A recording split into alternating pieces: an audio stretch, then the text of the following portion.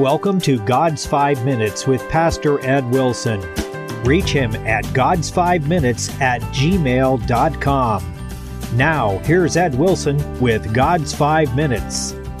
Following Solomon's death, his two sons Rehoboam and Jeroboam rivaled for his throne, which resulted in dividing the kingdom. 1 Kings 12. Jeroboam said in his heart, "Now shall the kingdom return to the house of David. If this people go up to do sacrifice at Jerusalem, then shall the heart of this people turn again unto their Lord, even unto Rehoboam, and they shall kill me." Whereupon the king made 2 calves of gold, and said, "It is too much for you to go up to Jerusalem. Behold thy gods, O Israel, which brought thee up out of the land of Egypt."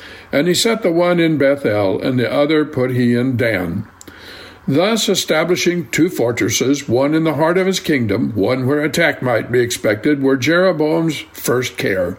His choice of calves, whereby to pervert worship to God, was a callous repeat of Aaron's sin of so long ago. And so we have the story of a heartless politician who placed his own selfish interest ahead of his people, family, God, everything. Jeroboam thus joined the long list of political hacks who have so often resorted to whitewashing old criminals in order to provide a justification for modern policies.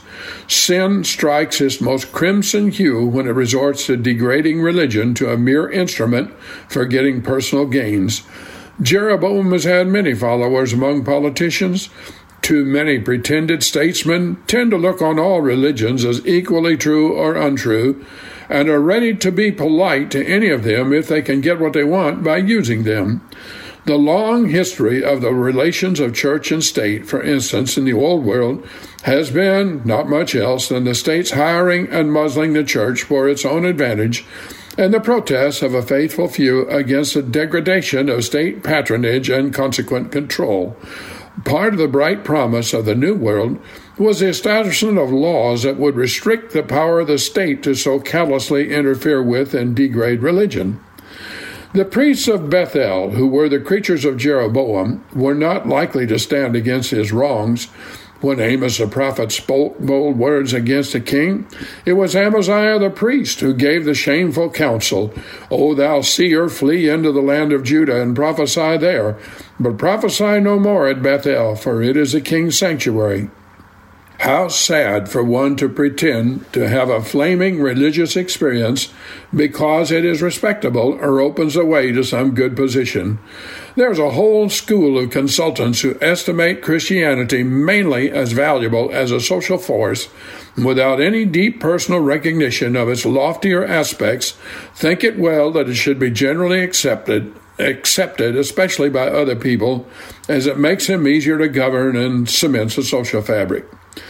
Christianity is something more than social cement. Jeroboam's policy was a great success as policy. It both united his kingdom and definitively separated it from Judah.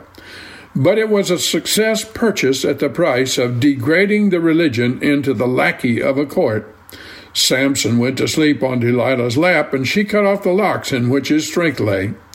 Jeroboam may stand, finally, as a type of the men who support themselves to be worshiping God when they are only following their own wills. All his ceremonial had this damning characteristic, that it was devised of his own heart, and so it was himself that was enshrined in his new house of the high places, and himself to whom the sacrifices were offered. Absolute obedience to God's will, whatever perils may seem to attend it, is true worship. Wherever apparent devotion to him is mingled with burning incense to our own net, the mixture ruins a devotion. Obedience is better than sacrifice. Temptations to take our own way will often appear as the dictates of sound policy, and to neglect them as carelessness. But such redesigning of plain commands is ruinous and sinful, and is not a good part of outward stewardship.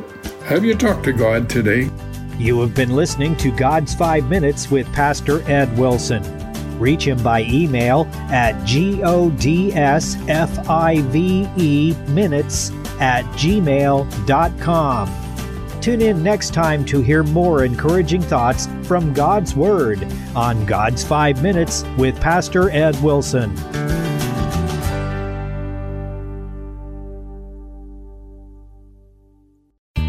If you live within the broadcast area of KNEO Radio, we have a podcast just for you.